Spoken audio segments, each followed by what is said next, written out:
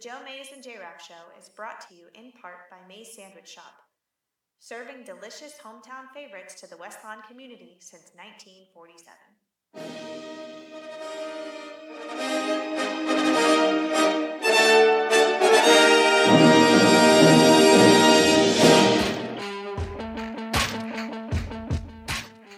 You are listening to the Joe Mays and J-Rap Show, bringing you the latest news and commentary on baseball. The 0-2 pitch, swing and a miss, struck him out! The Philadelphia Phillies are 2008 World Champions of Baseball! Hockey. Ladies and gentlemen, the Flyers are going to win the Stanley Cup! The Flyers win the Stanley Cup! College football. But now Blackledge is going to put it up on first down. He's going for the bundle. Garrity! Touchdown! And the NFL. The Denver Broncos are world champions. They have just won Super Bowl 50. Now, here are your hosts, Joe Mays and Justin Raffoff.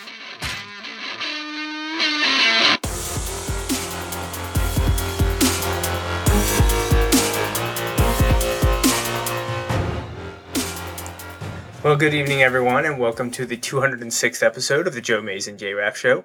I'm one of your hosts, Joe Mays, and sitting next to me, co-host Justin Raffoff. Yeah, it's good to be back. You know, we've been jumping around on topics a little bit, especially last week with your and Corinne's list, and then let's set this straight. That was only my list. Okay.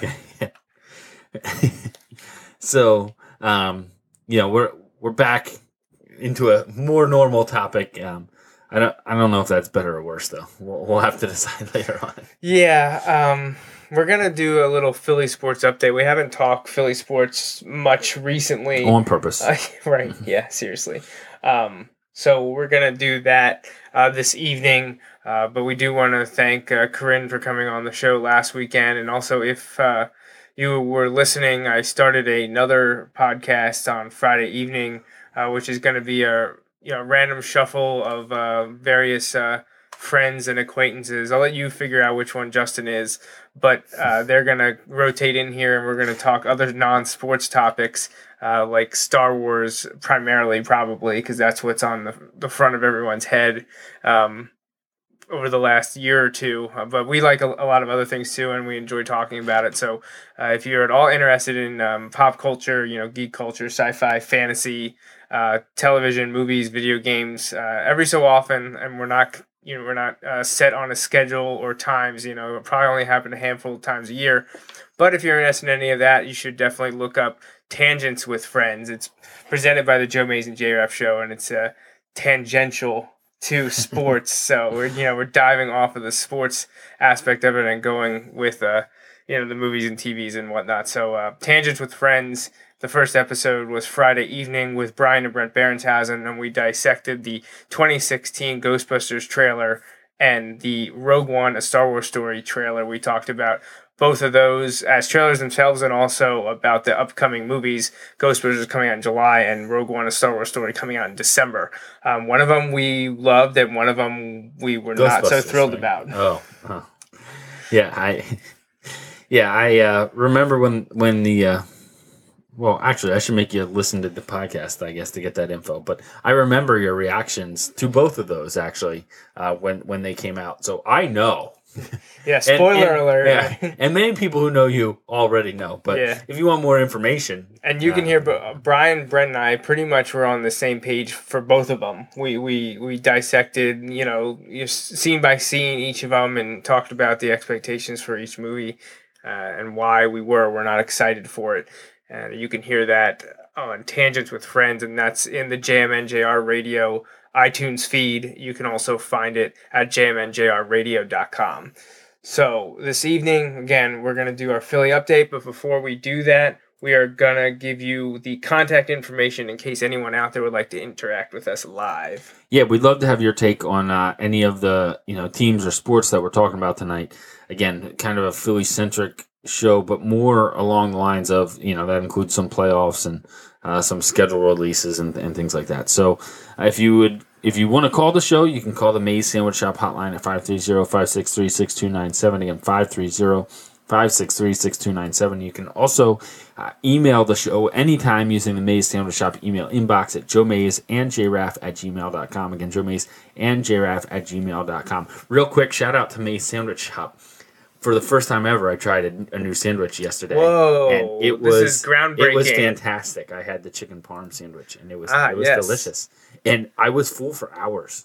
I'm not like this sounds like I'm just throwing you a bone there. Full like, breaded chicken patties. Yeah, It's a lot of filling. It was very good. When When I picked it up, I was like, man, this is a legit Did sandwich. you get it with sauce and provolone? Sauce and provolone. Wow. Yes. Actually, to add to the story, when they called in the order, I did not call in the order, but it was my family was ordering, and the person taking the order said, "Wait, is Justin there?" Because there was no turkey and cheese dry plain. Yeah, there was none of that, and every other sandwich had mayo. So that person deduced that I had to be the chicken parm sandwich, and their mind was blown. That would have blown mine too. It probably was either Denali or Corinne, because I don't think Corinne. I don't think Mary or Bailey would have been up on that. I could see Denali being Mary on would it. if I was there ordering, I think, but person, not like calling on the phone, no, right? Yeah, you're right. Wow, branching out. Well, I'm glad you enjoyed it. It was delicious. Sometimes you got to come in and try maybe a third sandwich and sit down on the new patio. Absolutely. Soak in the sun. Absolutely. Right? Bring Austin for a little yeah. mini corn dog meal, or there we go. If he takes after Jamie, he'll eat something besides turkey or apparently chicken parm. He is a little more adventurous than I am. Okay. Not crazy. But... So he eats 5 things instead of 4 things. Yes. All right. So speaking of tangents, on the next Tangent with Friends, Justin tries chicken parm. All right, so last week we updated you on the bracket challenge. Again, congratulations to my Aunt Steph for winning that, and we'll make sure she gets a shirt. We had Corinne in last week to talk about her top 10 list as part of our Best Of series, and now this week we're going to get back into some of our normal stuff, talking some local sports, and we'll do a Philly update. All right, so let's start here. Where should we go first? I guess let's start with the Phillies. Yeah, because honestly, that might be the highest of notes so far. And not that the Phillies are, extremely high note, but I think if you look, if you would have said, maybe not at the end of spring training, because I think the good spring training had some people's hopes up, but if you would have said 2 months ago that the Phillies, a couple weeks into the season would be 6-7, and starting pitching for the most part has looked pretty solid, and that the bullpen got off to a shaky start, but then kind of picked things up a little bit. I think most people would have been like, "All right, that's some growth in the right area." And okay, hold on, cutting you off. No problem. Pause for a second. I will.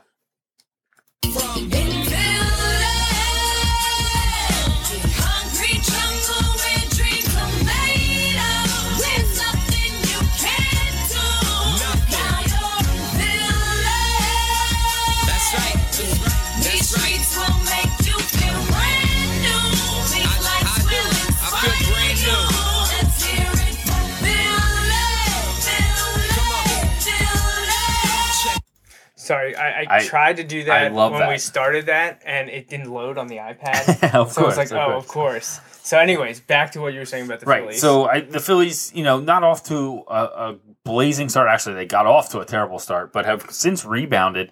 And, are 6-7. Big win today, just in terms of mentality and mindset, and a lot of the young guys kind of being able to kind of step up late.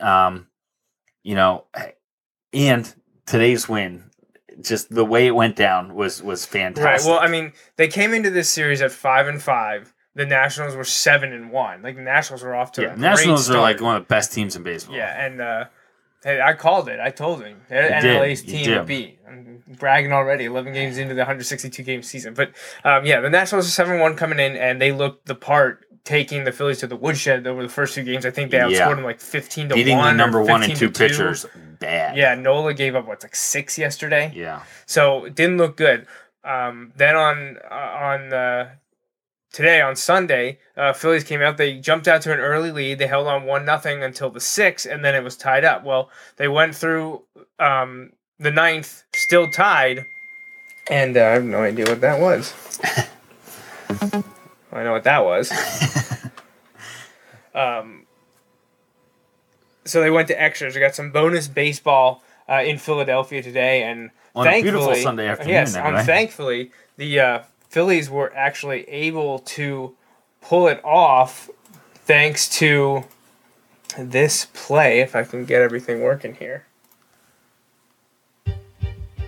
Oh, an ad. Okay, we'll just keep talking while the ad plays. Yeah, so in the top of the 10th, it looked like Bryce Harper was out on a called third strike. It ended up being a ball, and on the next pitch, he hits a home run to take the lead, and the Nationals are celebrating because they think they've won the game.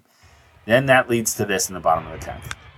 Out toward left field, Jason Worth venturing back. Did he get over his head? He did! Blanco will score! Freddie Galvis the opposite way! And the Bills score 2 here in the bottom of the 10th inning to come from behind, and they win it by a final score of 3-2.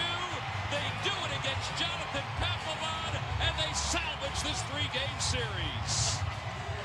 Oh, that's great to see. That's a big win for us. Big win for So there was a couple of things there that makes that awesome. One, the Phillies won. Yes. 2, it went over Worth's head. 3, it was off of Papelbon. Right. And to make it even better, the tying run was on a hit to left field where the guy Borges, who I really like actually, has come and beats Worth's throw home to tie the game on basically the play before. But some of the Nationals fans, and rightfully so, are like, "Oh my gosh, the Phillies who are 6-7 are acting like they won the World Series. We blew them out 2 games, whatever." Yeah, you're right. But the key is they beat every win. They beat matters. Papelbon and they beat Worth. They feel like in this one instance because he let the ball get over his head with 2 outs. After looking like they were going to lose, giving up a run in the top of the 10th. Right. Yeah. So it is a big win. Because these teams are playing for different things. Like, I know that's the Phillies are playing for 500. The Nationals are playing for a division and a pennant. And they're playing for the young guys to get better. One of the things that I really like, Abdul Herrera, who I don't know what it is, but I've liked him since they got him up in the lineup last year. He didn't draw his 12th walk until his 327th at bat last year on August 5th. He has 12 walks already. Right, 7 in the last 4 games, I believe, and is currently seeing the most pitches per at bat for any player in the major leagues. So talk about the development of a young player, right. And that's what this Philly team's about. That's the stuff that I'm excited for, and the keys like this, getting these emotional wins over Papelbon and the Nationals, over the good teams. Yeah, they lost 2 out of 3 in the series, but getting this win today, the way it happened. Fighting back after getting blown out the first 2 games. That's the thing you need to keep the young guys kind of just keep plodding along, beat the Padres, beat the bad teams 3 out of 4 games, win those series, hang in there and battle with the tough teams.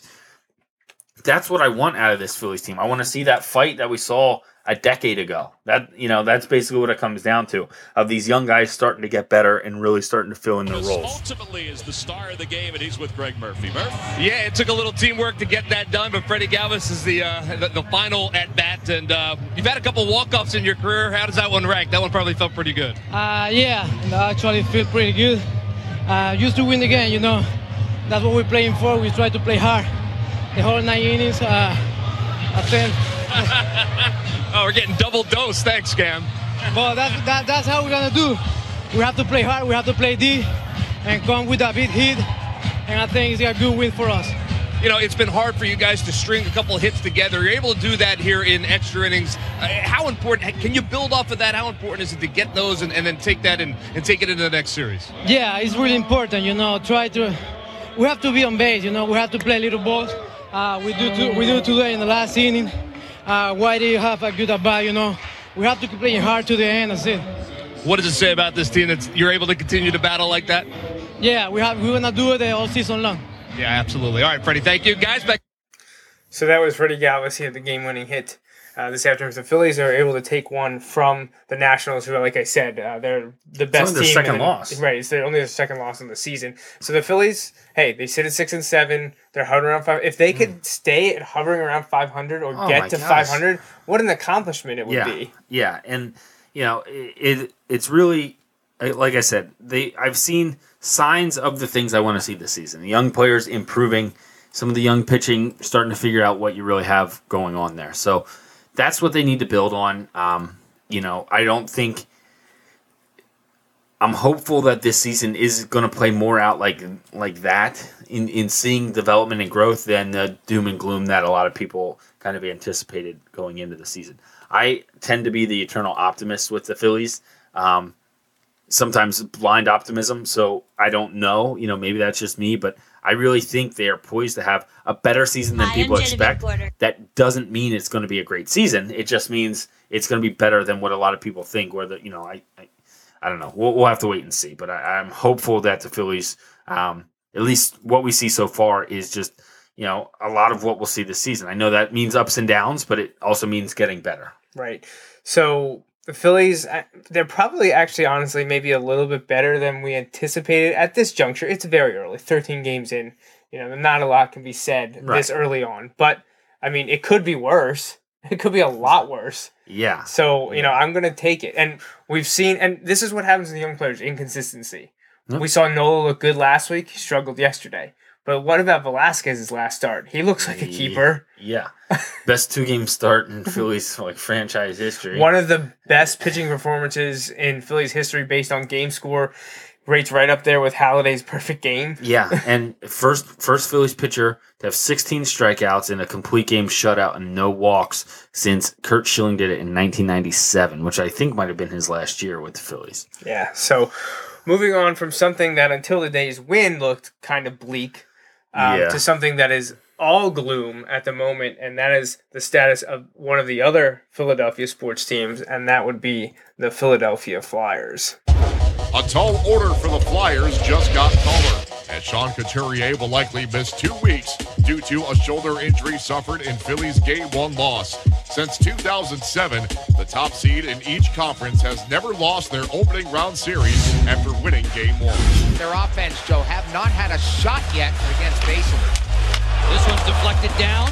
Centering pass just jammed wide. Ovechkin was loose for a moment. And he had a wide open net and just jammed him off the heel of his stick. Mason was on the other side of the net, Joe. It was a layup for the grade 8. Carlson inching closer to the cage. Wrister on the way. Score! During the interchange, you see the I formation in front of the net. You have Oshie and you have Mojo. Then look at the goaltender, look to the right, Joe, and the shot comes to the left.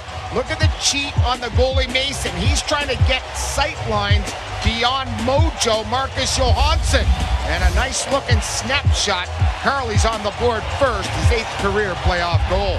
Giroux, slap pass, Simmons steps, pad save, Holtby, 2 of them. Rebound loose and just took it wide. He deserved a standing ovation. Often your goaltender is your best penalty killer. That was a perfect sequence that shows that.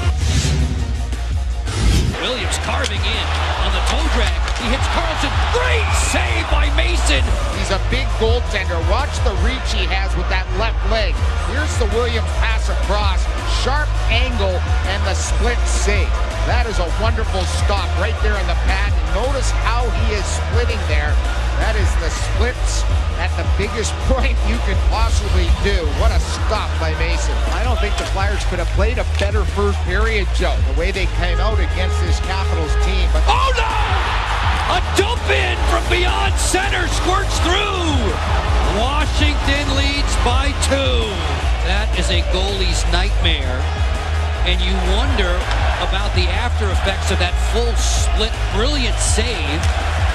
He just took his eyes, lost concentration for a moment. We didn't see a horribly bad bounce on the way as the puck was skittering towards the cage, and somehow it lands in the back of the net. Chimera at 226.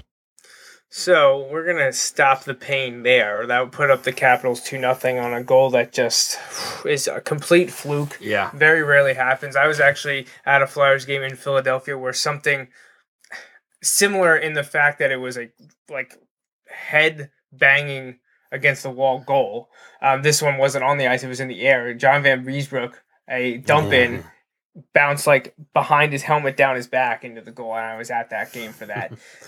Actually, generally, when I go to a Flyers game, they win. If I would tally up my record, I'm pretty good when I go and watch them in person, but I've been there for a couple heartbreakers because I think that Van Riesbroek one was in the playoffs. But I was also at the 2000 Eastern Conference Finals Game 7, the end of Eric Lindros as a Flyer, and when the Flyers gave up a 3-1 lead to go on to the Stanley Cup, and the Devils went on and won that Stanley Cup. But anyways, back to this year. So the Flyers, they weren't expected to do much this season. They were young.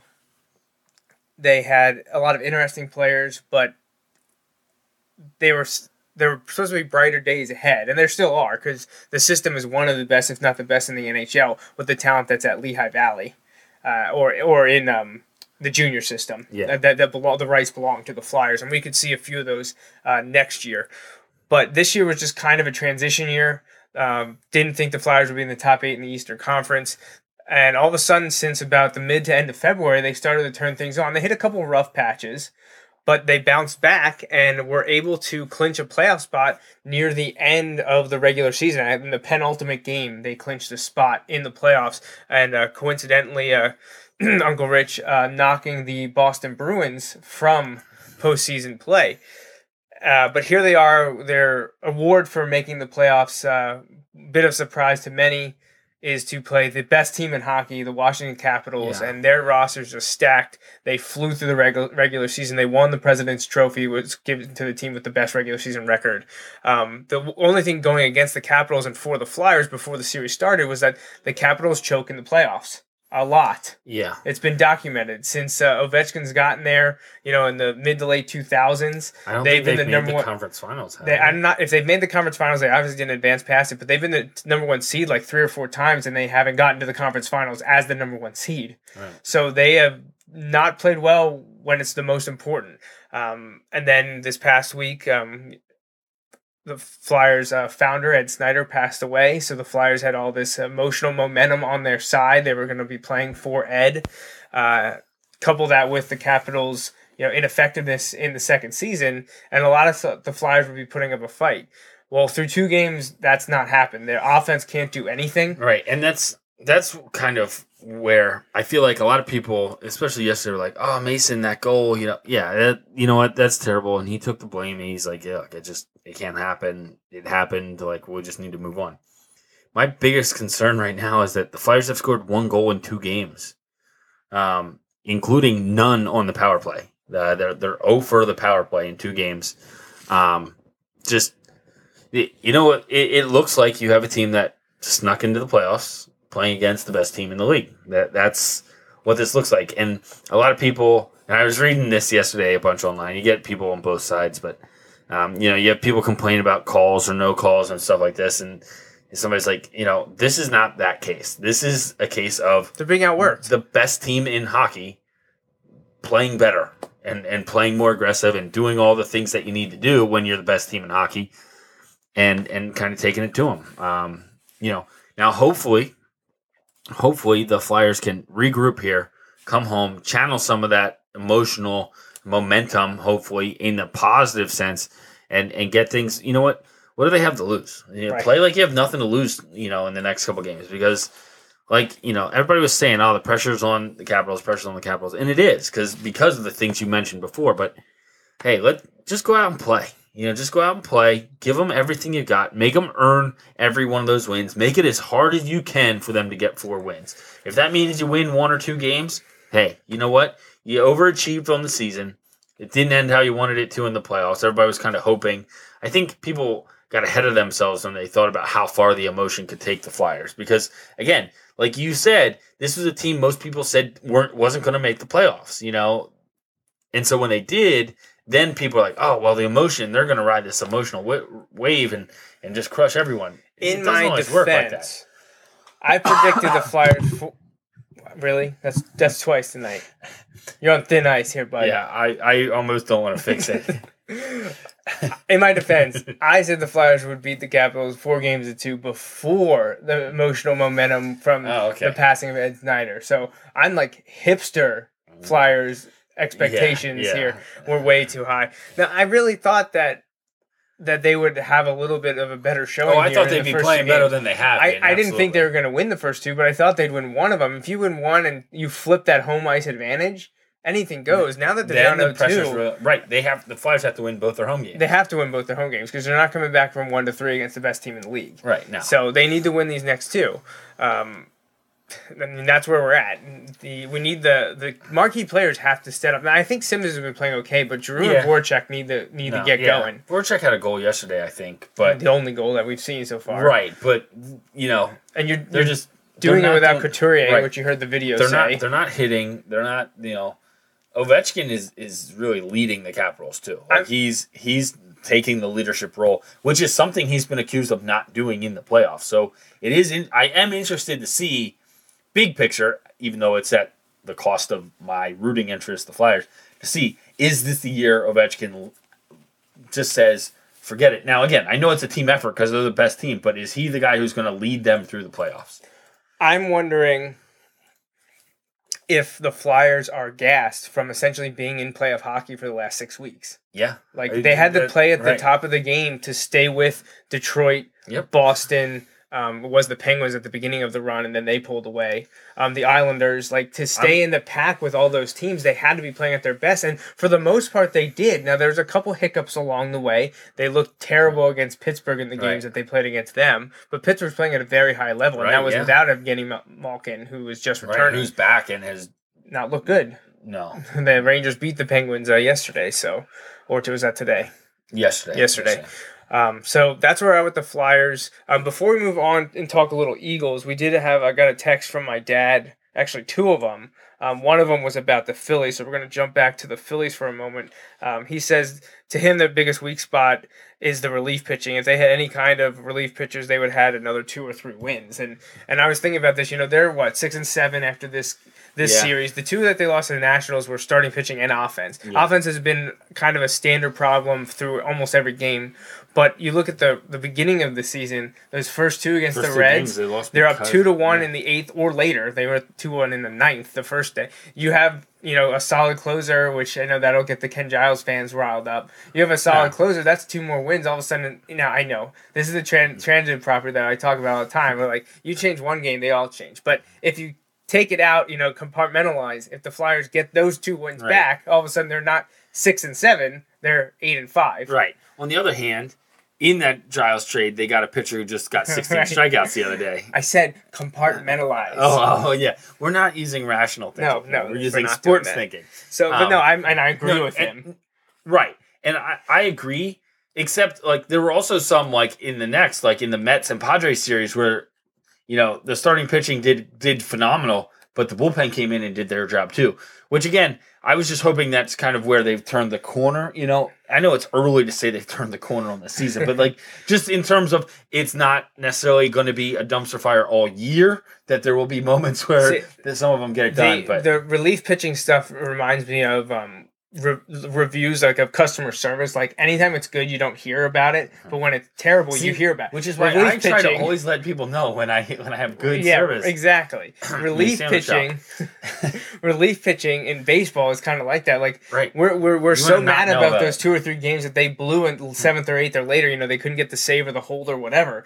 But then the games that they come in and pitch well, it's just well, you did your job. That's what you're supposed to do. And that's the way that customer service and reviews work. You're supposed to do that. It's supposed to always be good. When I look at it, I said after that first one, because they blew it in the 8th inning in the opening day, I was like, look, this is exactly why you trade Ken Giles, because you're not going to be able to even get to the 9th most of the time.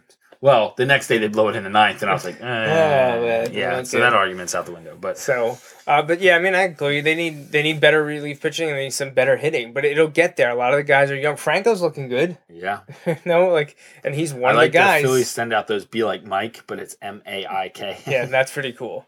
So then the other thing that Bill had to say was, he's coming home from a vacation to Disney and he missed the blue and white game, so he wanted to know how they look.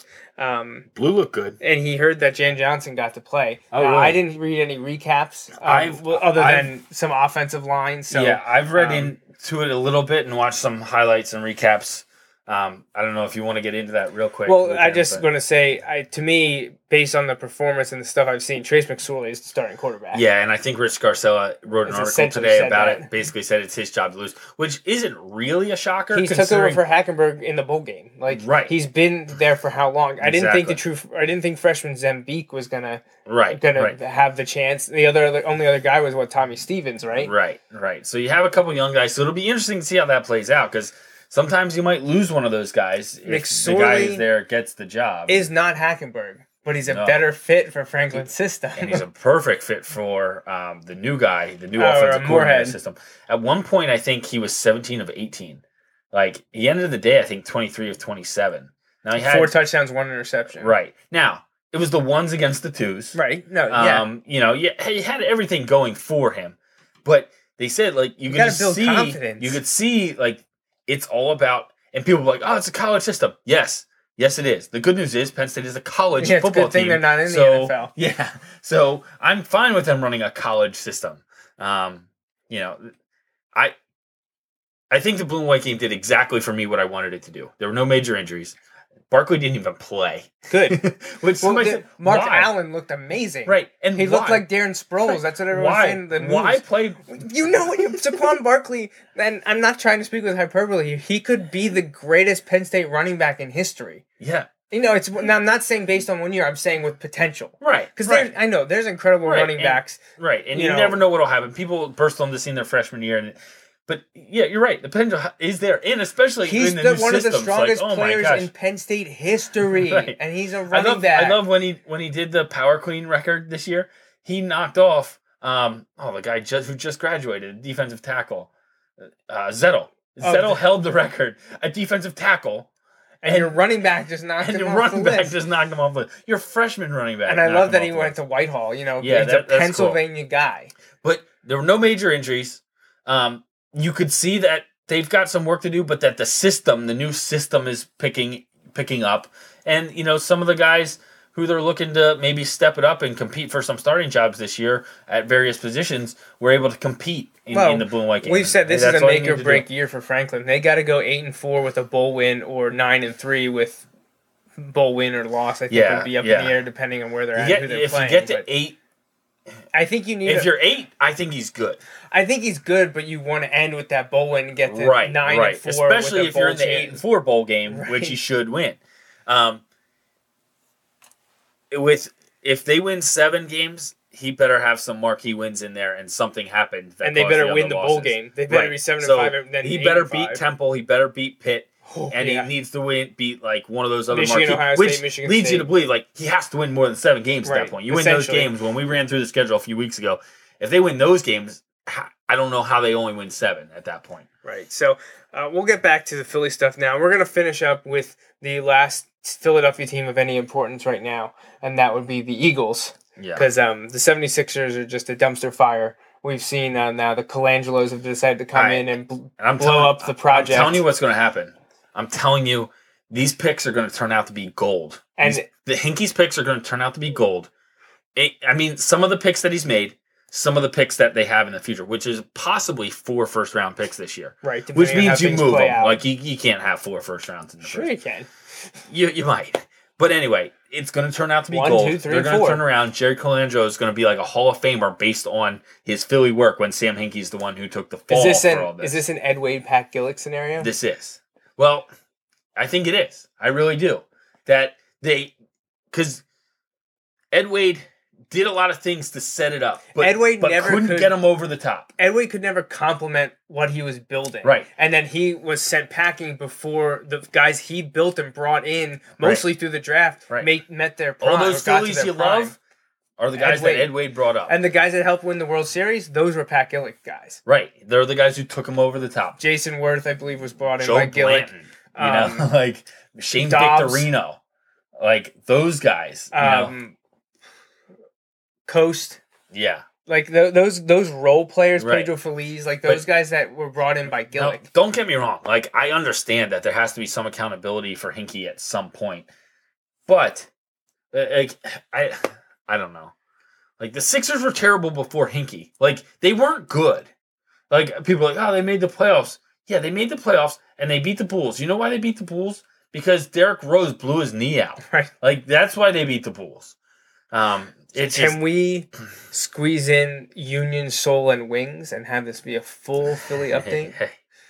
Here, I'll do it right now. The Union are the soccer team, the Soul are the arena team, and the Wings are the lacrosse team. There we go. There we go. All right, so moving on to the Eagles, I'm going to pull up something that happened this week, and that was the schedule release. So here you're seeing the Eagles 2016 schedule. It's going to kick off on Sunday, September 11th, 1 o'clock, at home against the Browns. They set you up with a softball there. Don't screw it up. Yeah, they will screw it up, and this is definitely going to be... This is like my worst fear, because I have good friends that are Browns fans, and they'll be talking trash because... Friends or acquaintances? Friends. Okay. Like Are real you going to friends. go there? All right. You never know with Joe. You never know what to say. It goes back and forth. Maybe acquaintances by the end of the game when the Browns beat the Eagles, and I'm just so infuriated because the Eagles are already off to a bad start. Then you're just going to say, you know what? That's not an indictment on any move. I just feel like... He never should have left Miami. Yeah. Oh, man. But yeah, if the Eagles beat the Browns, I'll be relentless in sending those texts. Then they go right away into primetime, going to Chicago, playing Monday night in the second week of the season. Think about that, though. This is two terrible teams from last year. Right. I know, but playing in primetime in week 2. But it's the Monday night schedule. Did you read the book, Those Guys Have All the Fun? Yeah. How stupid they make the ESPN people look? Well, yeah, and because they say, like, the ESPN... Well, I don't know if this is in that book. I think it is, about how ESPN, or maybe it's in an update from the guy who wrote the book. Okay. But when ESPN over the last few years has gone kind of head-to-head with the NFL, like in some of the concussion reporting and just various things, and not that ESPN would ever report something carelessly. Oh, no, never. Because of that, they've said if you look at some of ESPN's games that they get on the Monday nights, which obviously can't be flexed out. You can't flex out the Monday night games when you can the Sunday night games for NBC. That basically how you would predict these games going early on has gotten worse and worse for ESPN, kind of like each year. Now, some people are like, we're looking way too into it, and some people are like, you can never look way into anything the NFL does because everything is super calculated. It's a when the almighty dollar is involved, I absolutely think everything done is calculated. But in the book, it says how when ABC, which they're all part of the Disney Corporation, but when ABC stopped the Monday night and ESPN's the one that got it, it was made clear when the rights came up that they were trying to make Sunday night a big night, and the Monday night package was being moved to NBC for their rebirth into football again when they got that Sunday night package. So, and the Monday night games were always the game of the week. Right. Well, the NFL was saying that is going to NBC. Like, I don't know if they were paying more or if it is the politics involved, but NBC was getting the Monday night package. This is all in that book. Those Guys Have All the Fun. That story. I've heard it's a great book. I haven't read it. I have the book. If you want to borrow, you're more than welcome to. I actually kind of do. I've heard it makes me think a lot less of a lot of people that I like. Well, I don't like any of them. Well, I know, but there's guys who I feel like I like. At the time I did. This is like a couple months before everything hit the fan. It does not make you like a lot of the personalities at ESPN, and it makes the people that start at ESPN, you feel bad for them because they just got it yanked out from under them. Right, like they got it going, and then like, okay, we got this. Yeah, and they had they didn't have enough resources and money to get it done, and then once they got essentially pushed out. But back to the Monday Night Football package, it was like made aware to these people making the bids on the games for ESPN to get the Monday Night Football and then the package and whatnot, and the NFL basically NBC got the old Monday night package with really good games, and usually Sunday night games are very good matchups. And then ESPN got the Monday night games, which kind of were trash. Like they weren't any. It's just kind of like here's a game.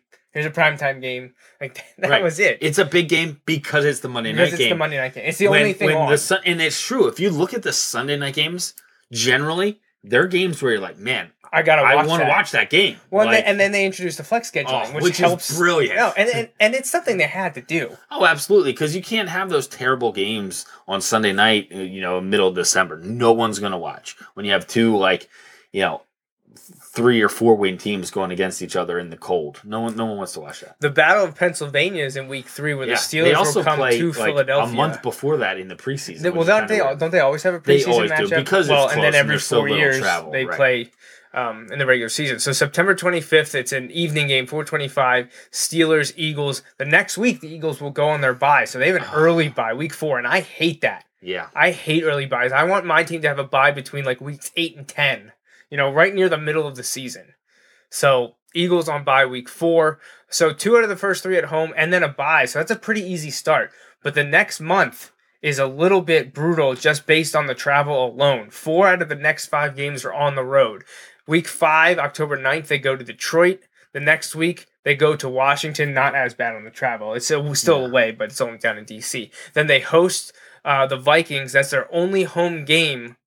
That's their first home game in a month, and it's their only home game in October.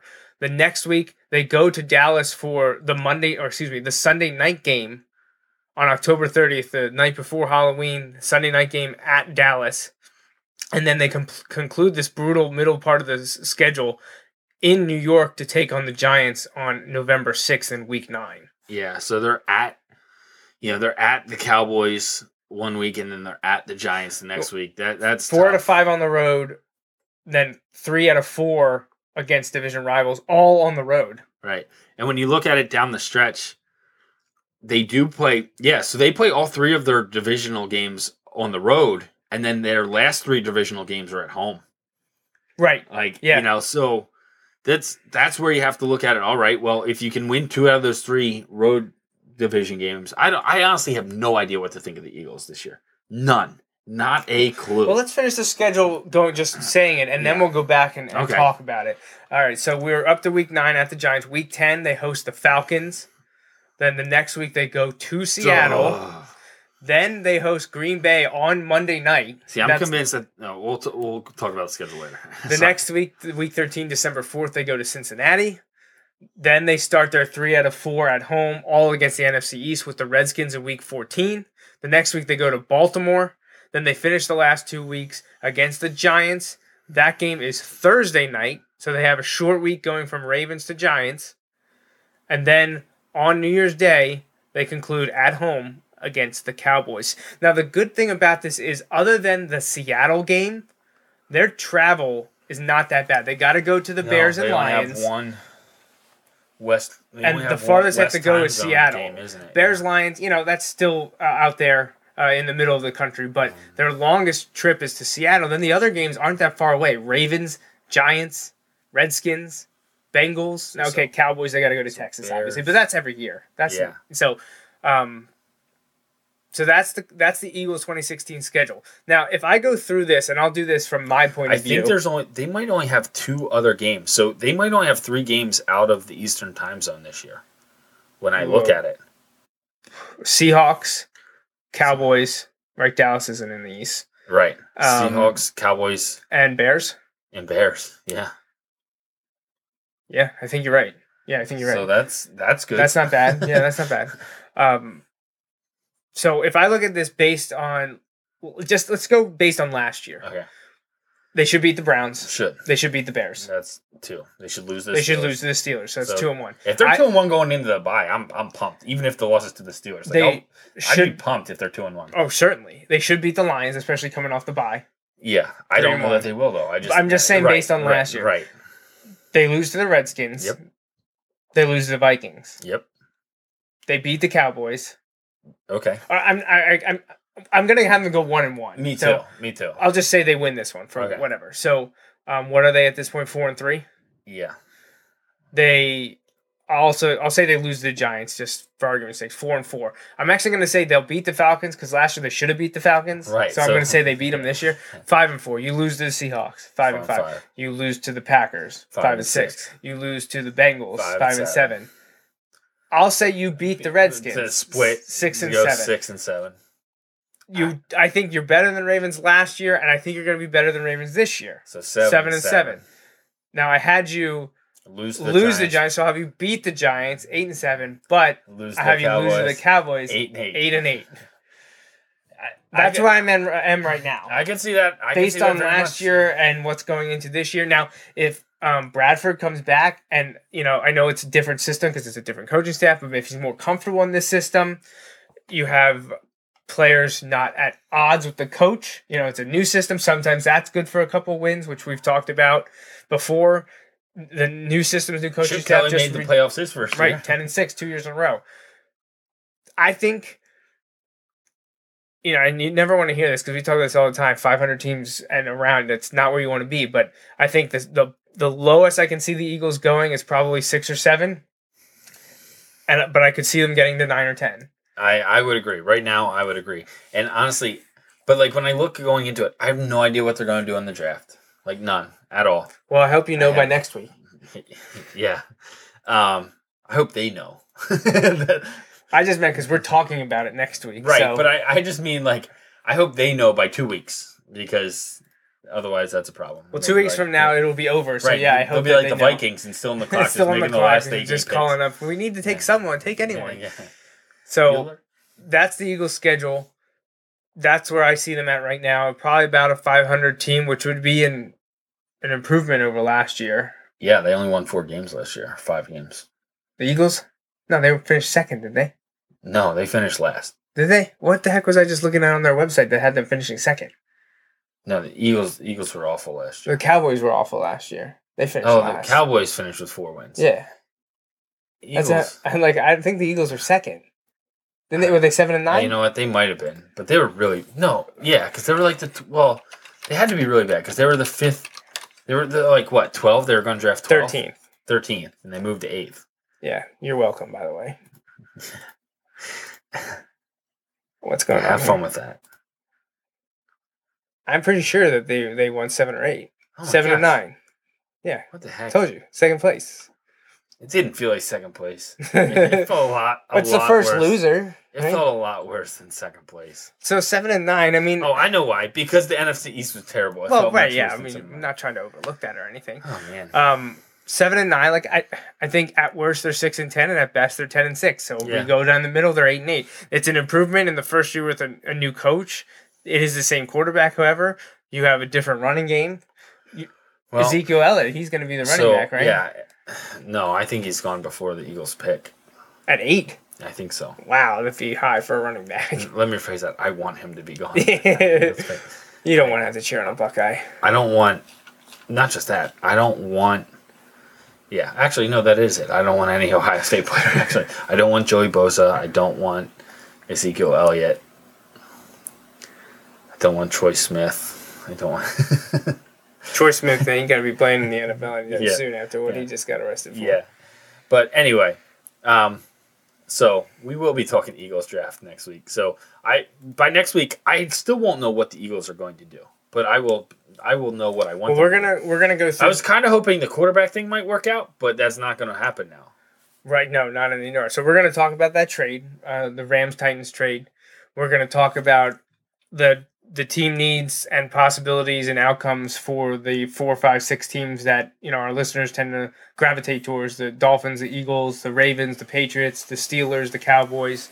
We'll do about an hour show setting up for the draft. Then the week after a couple days after draft is over, we'll recap the draft.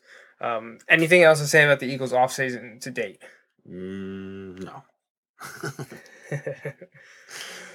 All right. So next week, we just kind of said it. We're talking NFL draft because it's right around the corner. It's less than 2 weeks away.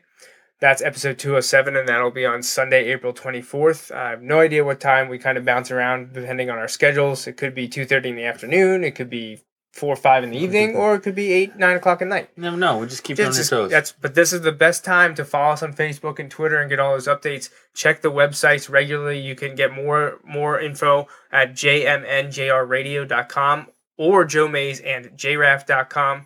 Also, follow us on Twitter at jmnjr_radio, at joemaysandjraff, at jmflyer1454, and at Mr_Raffoff.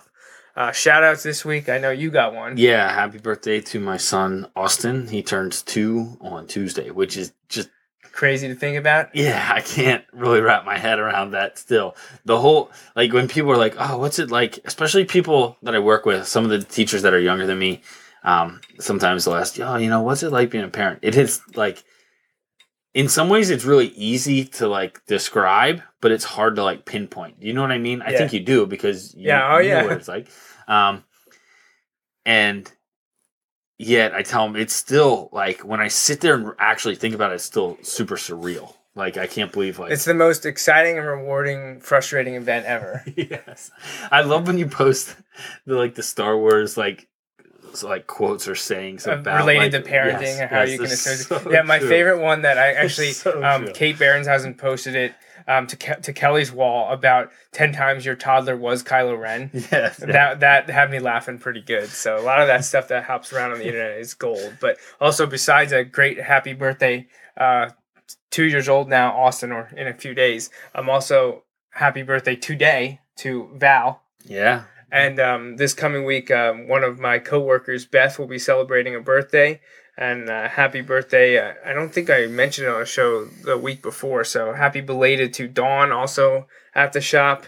And that's probably it for now. We get a couple more people on the show next week. So hopefully your sister's surviving the snow out in Colorado. Yeah, I don't think they had it too bad, but my cousin and some other distant relatives and in-laws kind of out there are getting hammered with snow. Yeah. I mean, like, when the range, literally the forecasted range in some areas was 2 to 4 feet. Right. Like, Jamie's mind was blown that she's like, how is that? Like, she's like, if they give you a range of like 2 to 4 inches, you're like, oh, okay. But like, how is the range 2 to 4 feet? But when it's that many, like, you don't, when they give you it in feet, no matter what you get, you're screwed. Right. It doesn't really matter if you get 2 feet of snow or 4 feet of snow. Now, it's easy for me to say when we're sitting here at 75 and sunny today. Hey, it's been a long time coming for us. Oh my gosh, yes.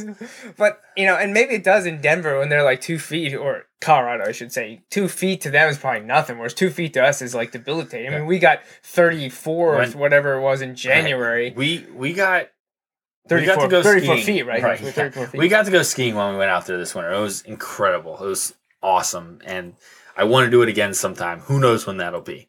However, so I follow that resort now on Facebook, and, just kind of like everything possible, because I try and relive it in my head every day.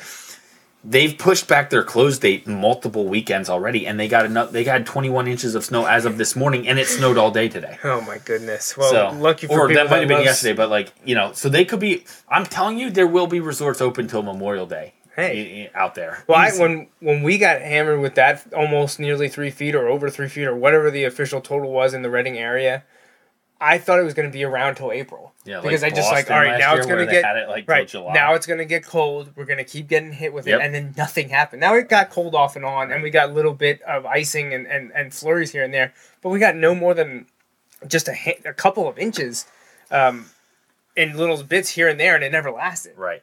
And that stuff that we got at the end of January was gone by like mid-February. Yeah. So it was a weird winter. Well, I think we hit right around our average, and it was almost all from one snowstorm. So yeah. So speaking of tangents, right? Yeah, exactly. So I think that's it, though. So thanks for listening, everyone. This wraps up the 206th episode of the Joe Mays and J-Raff Show. We hope you tune in every Sunday for our take on sports and other tangents. Until next time, I'm J-Raff. And I'm Joe Mays. Thanks for listening.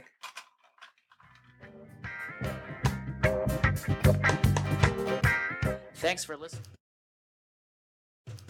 Thanks for listening to the Joe Mays and J-Raff Show.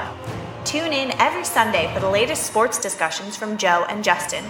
Each episode is available live on Ustream or Mixler and can be downloaded or streamed on iTunes and SoundCloud.